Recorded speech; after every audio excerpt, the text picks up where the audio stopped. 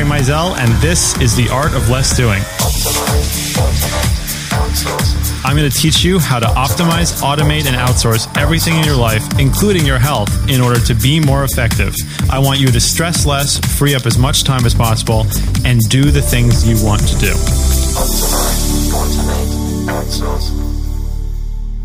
Welcome back to the Less Doing podcast. This episode is with Laura Coe of Emotional Obesity. Now, this is a really interesting interview and a really great approach to dealing with emotional hygiene, we could put it. So, Felix, good morning. Good morning. How are you doing?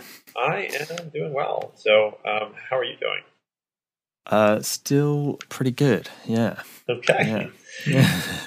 Okay. So, this episode is also sponsored by Design Pickle. Design Pickle is a service that allows you to get unlimited design assistance, revisions for $195 a month. Whether you need a logo fixed or a flyer updated or a website mocked up, you can get it all done with Design Pickle. So thanks for sponsoring.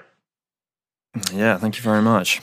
So I want to start off, the first link I want to mention, I may have mentioned this, I don't think I've mentioned this on a podcast before, but I think I've brought this up somewhere before. It's called Headspace. And it is, I don't mean this in a bad way for them, but this is like meditation for dummies. I think what they're doing is amazing. Yeah. So it's a British guy who started this actually, and he does all the recordings that I've heard so far, and he's got it's really good. Basically, you download the app, and the app is free, and it's free to use it for 10 days, or 10 meditations, but basically they call it their Take 10. And it's for people who never meditated, they tried, they don't know how to meditate, and you just go through these 10-minute meditations each day for 10 days.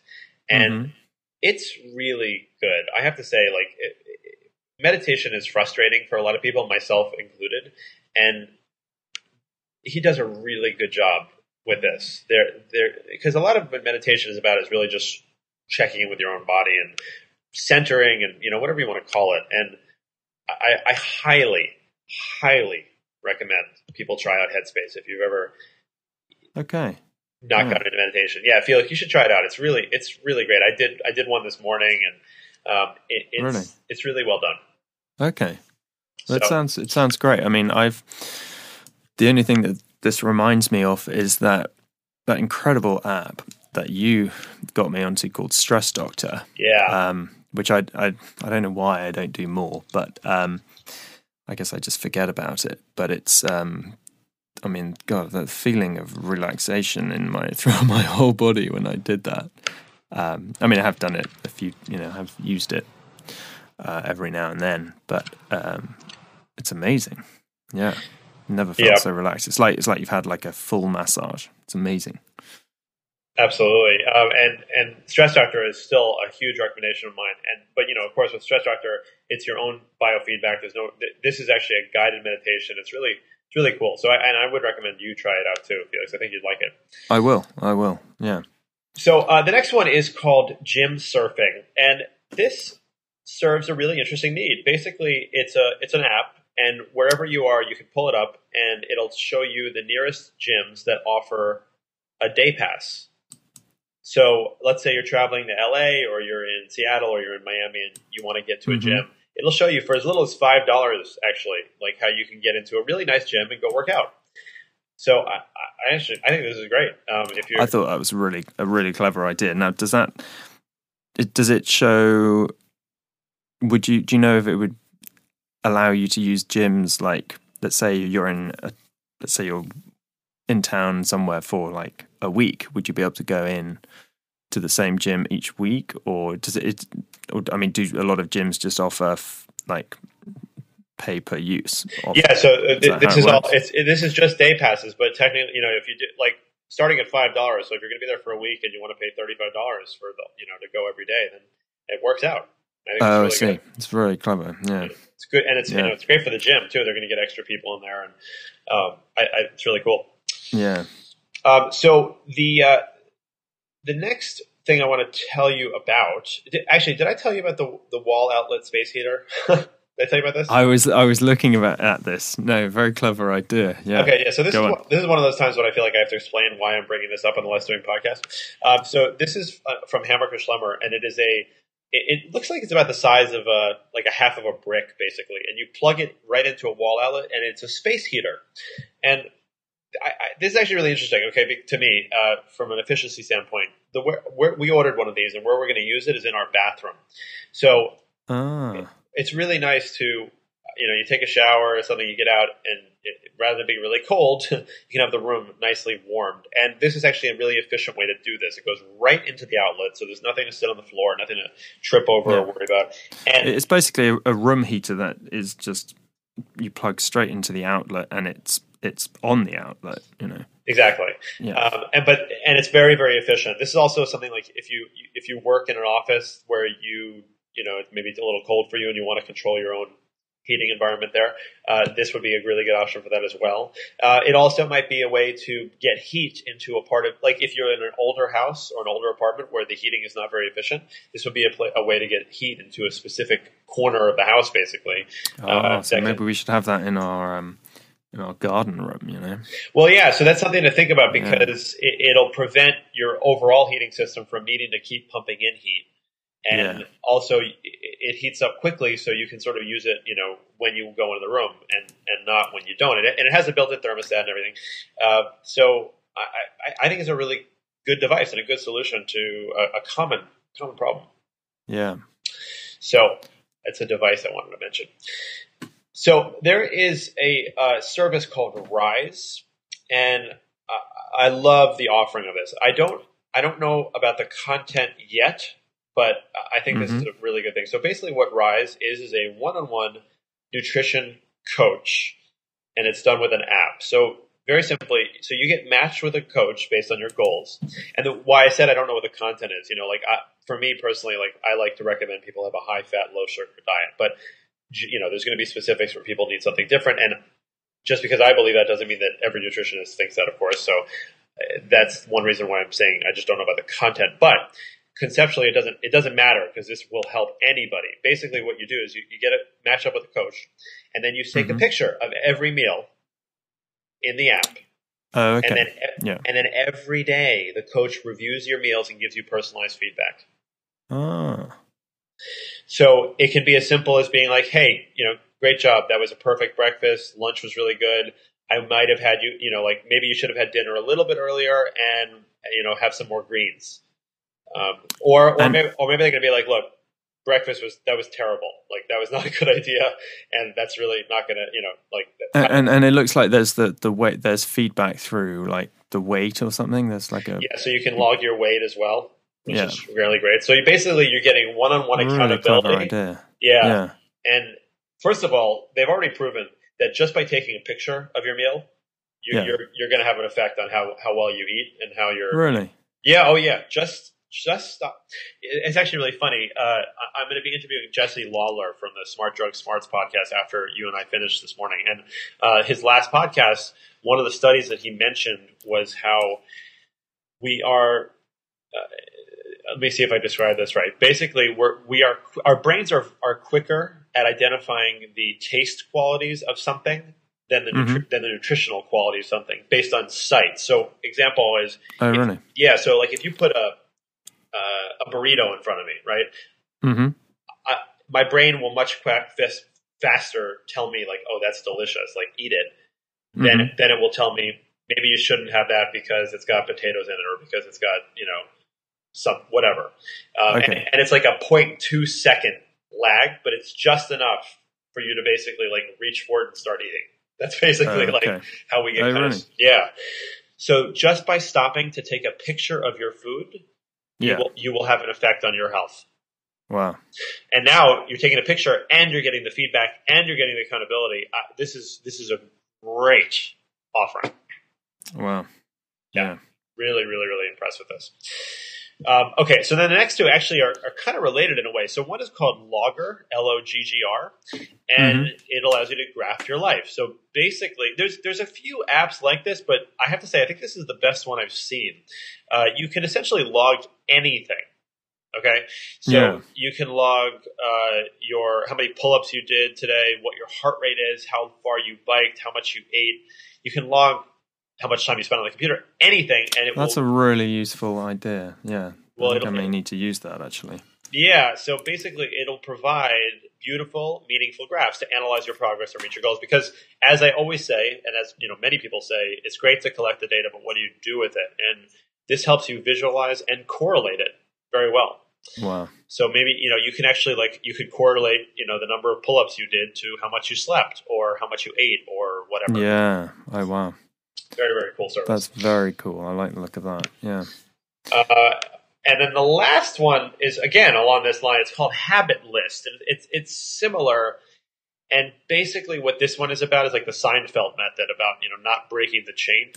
So you know about that? I don't know about that. No. So I actually believe in it. So this is the Jerry Seinfeld method of productivity, which is, I've never seen the actual full episode, but basically he has something he wants to do and he marks an X on his calendar. Yeah. And then he does it again the next day and the next day. And basically you don't want to break the chain. So this is for like things you want to do daily. Oh, right. And so you get to the point where, you've done it like 17 days in a row and then you're not going to quit now because Oh, that's clever. That's a really clever idea. Well, and it works. It really does. I mean, to be like, I haven't had sugar in 3 weeks. Like, I'm not gonna break it now. Like, I'm doing so well. And it really does work. So and having the visual reminder is probably very powerful. Well, so that's what this does with multiple habits. So you could say like, I want to work out. I want to clean my desk. I want to walk the dog and drink 8 glasses of water. And every time you do it, you mark it, and it's going to visualize for you. Again, it's showing a visual of how well you're doing on that. So it'll help you create good habits and break unhealthy ones. Really cool. Okay, cool. Yeah, that does sound cool. So that's all we have for this week. I wanted to mention, as usual, that the Less Doing Live event is coming up in May, and we are selling spots really well, actually. So I'd love to get more people there. It's going to be May 1st through 3rd in New York City. And if you go to lessdoinglive.com, you will be able to sign up for a free 1-hour coaching call with one of my Less Doing certified coaches. And in that call, you'll also get to find out about the event and some of our other programs and see if it's a good fit for you. And one of the many speakers you'll see there, other than Dave Asprey, Ben Greenfield, Joe Polish, and Dean Jackson, is Felix, who is going to be running a podcast workshop. Seminar, yeah. So it's probably going to end up being, actually, I don't even know if I've told you this, Felix, but it's probably going to be with Dave Rail, who is in the mastermind group and has... Oh, great. Oh, he's fantastic. Yeah, I love it when Dave is on the podcast because he's very good at it. Yeah, so Dave has basically created software to automate my sort of hobbled together podcast production automation process, which I love, and it still runs very well. But Dave has basically turned it into a seamless piece of software. And so you and him are probably going to be running this workshop for everybody interested in podcasting. It's basically going to give you an out-of-the-box way to make a great sounding podcast with custom music, hopefully, and also get it published. So awesome. That's all we've got for this week. All right. Oh, actually, I have a question for you. Oh, yeah. Yeah. Okay, so I've started using this app called Breeze. Do you know Breeze? No. It's one of these, it's made by Runkeeper, actually. And it's an app that tracks the amount of steps you've taken on using the accelerometer on your phone. And it gives you like a goal and how many steps keeps track of how many steps you've taken per day. Now, I don't have a wristband or anything, but if I were to get a wristband, would that communicate with this kind of app and log the steps? Well, like a Fitbit or something, or I don't know if it's a Fitbit, or you see these wristbands everywhere. They're like even at the pharmacy everywhere now. And they'll, log activity basically. Yeah. So I'm not. So I don't. I'm not familiar with Breeze specifically, but most of them now will work with some physical band. My favorite is still the basis, but if it'll work with one, then yeah, that would definitely give you more detail for sure. So do you use a basis? Yes. So can you tell me how you use this kind of thing? Well, so the basis is an actual watch, okay. And it tracks heart rate and skin temperature and a lot of really interesting metrics, and it can track sleep as well. And so that one I just wear and I use. But as far as a pedometer, basically, I'm looking at it right now. Breeze looks pretty good. I mean, there's moves. There's a couple others like this, but yeah, this looks great. As far as your movement, what you're not going to get from this is that, if you're sitting in your chair for a couple hours working on something, it's not going to get your movement that way, really. Well, that's why I'm asking, actually, because, for example, my wife does not use she doesn't keep her phone in her pocket, so it's not going to work. The accelerometer is not going to do anything for her. Yeah. So what would you recommend she gets if she were to want to get into this kind of thing? So I actually like the Withings Pulse, I think it's called. To me, the Fitbit to me is kind of like a toy, honestly. Really? I think the Withings, in terms of like what it provides, I think the Withings or the Withings Pulse is actually a lot better. And what is that? And how does that work? Very, very similar, except that it's actually going to get some of your vital signs, because that's the thing, is just movement is not enough information, because I could be like, if I'm sitting on a couch, I'm burning calories, but if I'm sitting on a couch in a sauna, I'm burning a lot more calories, and you're not going to get that unless you have heart rate information to back it up. So, does the Pulse have heart rate? Obviously, yeah. I guess it does, because it's called the Pulse. Yes, exactly. Yeah, no, because having the heart rate is a very advanced feature, it seems, because normally you require the chest band, right? Right. So this actually the Pulse actually gets your heart rate, and it'll also get your blood oxygen level, which is really valuable information. Oh, wow. Yeah. Wow. So this will track all of your calories burnt, basically. So you could go much and more accurately. push. So if we were to be doing like a workout in your gym and bench pressing, would it be able to somewhat track that? I mean, obviously it's not going to be able to track how much weight we're lifting, but right, exactly. No, it'll get a much more accurate level of your burn in calories. Oh, okay. Just based on the blood oxygen level, is that it? And heart rate, yeah. And heart rate. Oh, okay. Yep. Interesting. So, wow.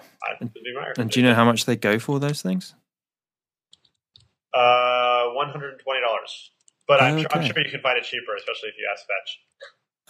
Okay, that's a good idea. Yeah. Okay, cool. And then that could be hooked up to an app like Breeze, or what app do you use? Basis has its own app, basically, so that's what I'm using. But, a lot of these now you're able to, like Withings particularly, there's an IFTTT channel, there's a whole bunch of stuff. Oh, okay. Yeah. Okay. Wow. There's a whole world of excitement out there waiting for me. That's right. Yeah. All right. Well, thanks, everybody. Thanks for listening in, and thank you, Felix. Yeah, thanks, man. Okay, see you next time. Bye. And now for our feature interview. So now I'm speaking with Laura Coe, who is author of a very interestingly titled book called Emotional Obesity. So Laura, thank you so much for taking the time to talk to me. I'm very excited to be here. Thanks for having me.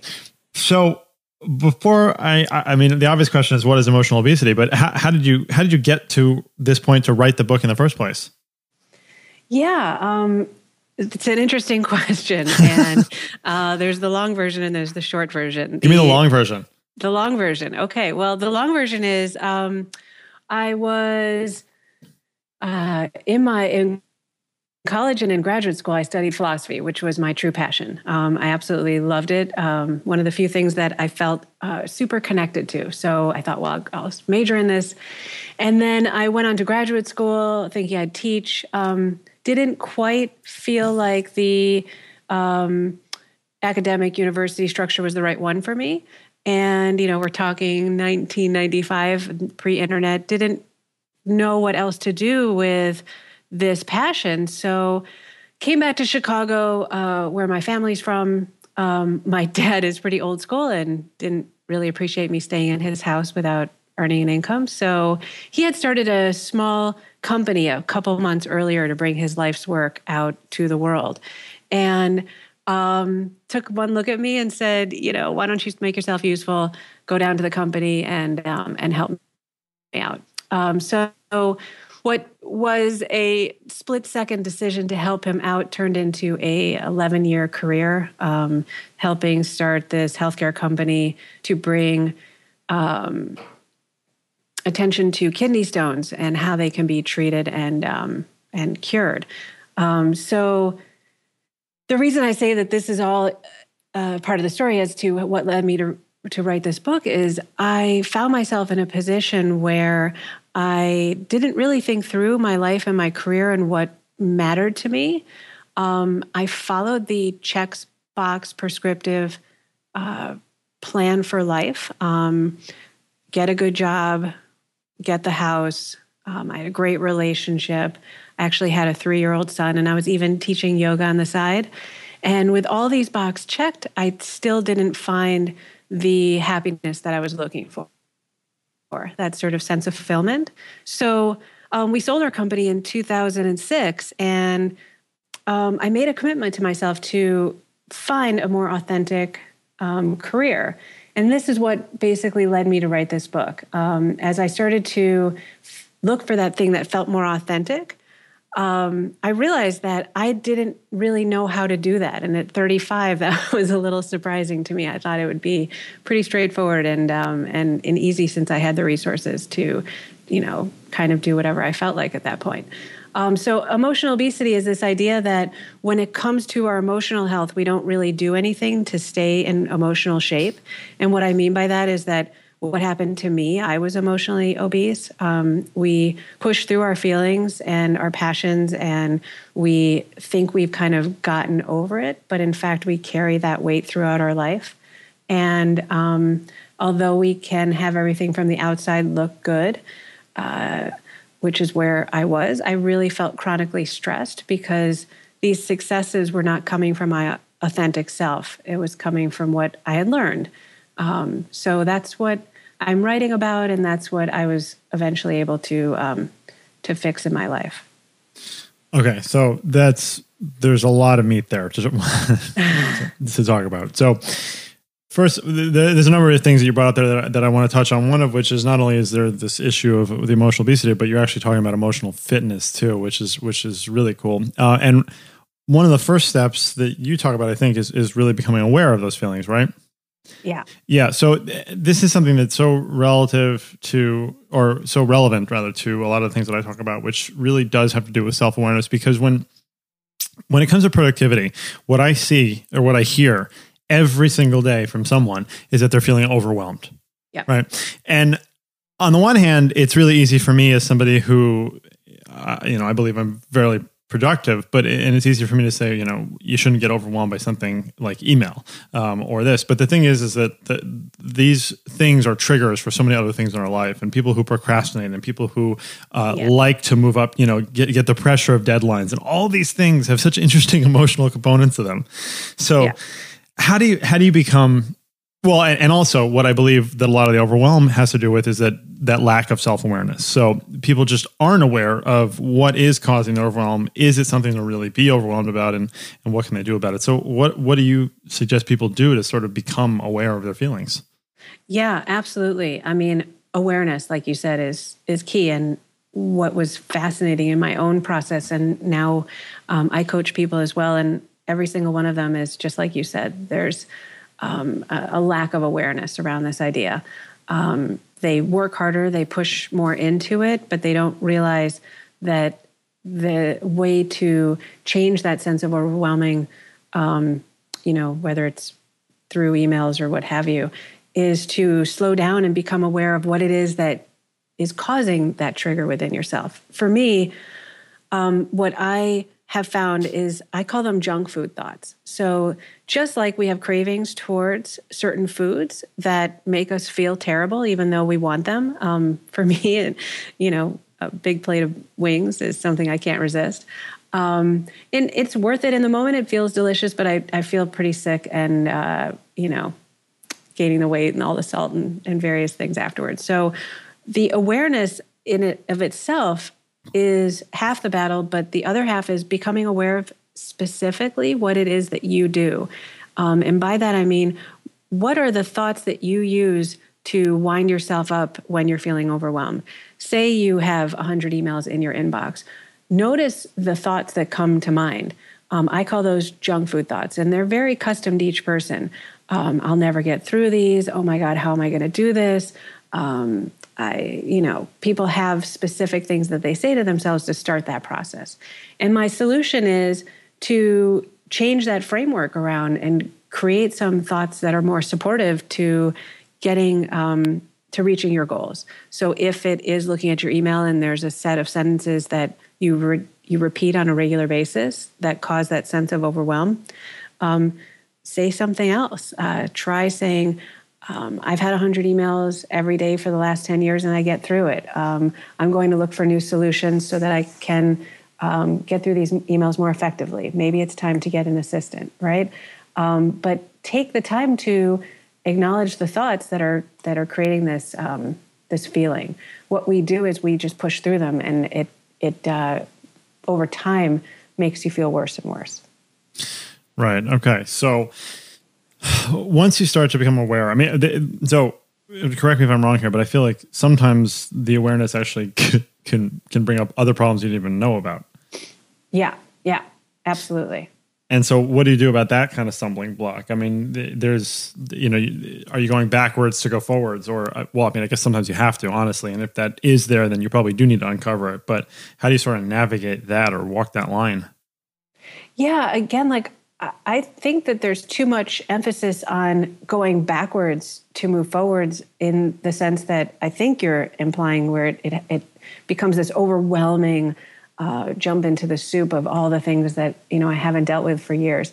I don't think it has to be such a long process. I think once you're aware and you can have a little objectivity, we take our thoughts so much more seriously than we do things external to us. So if a doctor were to say, "Oh, you have a mole on your arm that we have to remove," it wouldn't be my favorite thing to do, but I wouldn't lose sleep over it. But if there's a thought that's really getting in your way, we somehow make that very personal, and we want to get to the roots of it, or think hard about it, or we feel bad, or we feel shame about it. My answer is really, that's just like that bag of potato chips. Just keep away from it. You don't have to analyze it. You just have to create better habits. These are emotional patterns, and in some cases, for some people, maybe getting a therapist and talking about it is important. But I think for a lot of high-functioning people, it's just really becoming aware of the sentences that are causing that feeling of weight and heaviness. Yeah, I agree. Even with productivity stuff, sometimes just the awareness alone is all it takes, honestly, to instill that change. It's kind of weird, actually, because we do become so blissfully unaware in some cases, and that just leads to all these problems. So what does emotional fitness actually entail? I assume that there's some level of resilience that has to be built in there. Yeah. Emotional fitness is a lot like being physically fit. So if you think of a physically fit person, they deny themselves the foods that, although they taste delicious, cause a lot of weight gain. They get out and exercise, even the days they don't feel like it. And more often than not, they have rituals around their physical health. So for me, emotional fitness is the same. There's, I can't leave this relationship because I feel stuck. There's, I would leave this job, but I'm going to disappoint people who I care about. There's these sentences that we use to create a gilded cage. So emotional fitness is about noticing those sentences, not using that as your default excuse in your life, picking sentences that are supportive. I'm strong, resilient, and I'm going to do this. I don't just please other people. I am entitled to have the life that I want to lead.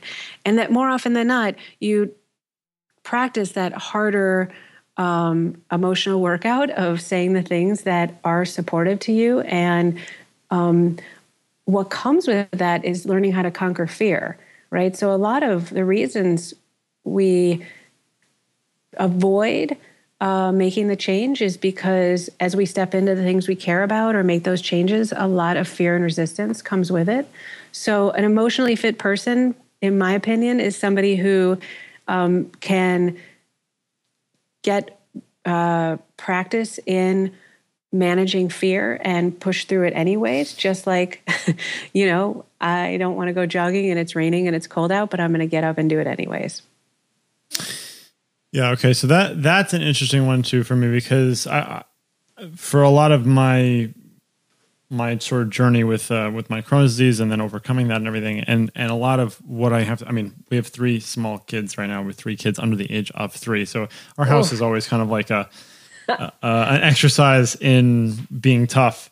And my wife is way better at it than I am, but there is that element of, I guess, hormesis, where you're sort of creating that stressor to become stronger from it. And again, it's not to be like redundant here, but there is that sort of balancing act of, what becomes chronic and what becomes helpful and what isn't. And how do you sort of find that line? How do you find that balance? Yeah. Yeah. And that's the emotional fitness, right? Like, so where's the balance of how much exercise keeps you in shape and how much sugar can you really eat? And there's a bit of an art to it. So more often than not, though, that on a daily basis, you're checking in with yourself, you're noticing where these thoughts are coming from. Is it fear-based? Is it because you, for an example, I was given this huge opportunity early on in the process by an agent in New York City who said, I want to sign you and I want to make this project huge. The only caveat is I hope that you're willing to make millions of dollars. And I thought, well, that sounds good. I'll go that. No problem here. And so, I waited on bated breath for his proposal and it came, and it's not necessarily the wrong thing, but he had QVC and all these different things that were much more commercial than I had, wanted to do. And I had to slow down. What is it that is happening right now? This is being offered to me, and the emotional junk food thoughts went crazy. Who passes on an agent from New York City? How can you say no to millions of dollars? What if you never get another opportunity? And I realized these things had something in common. They were very fear-based thoughts. And I took a day before getting back to him and thought, well, what is it that I really want, And I didn't want this path, but I was afraid if I didn't take it, I wouldn't have another opportunity. So it's situations like that I call emotional workouts and staying emotionally fit. Where is the origin of this feeling coming from, and how do I keep coming back to my purpose and my goals and my vision instead of letting externalities take me in directions that aren't right for my life. That's really interesting. I like that, sort of taking a decision process as an opportunity to in itself to sort of grow stronger from it and maintain the path. I think that's a cool way to approach it.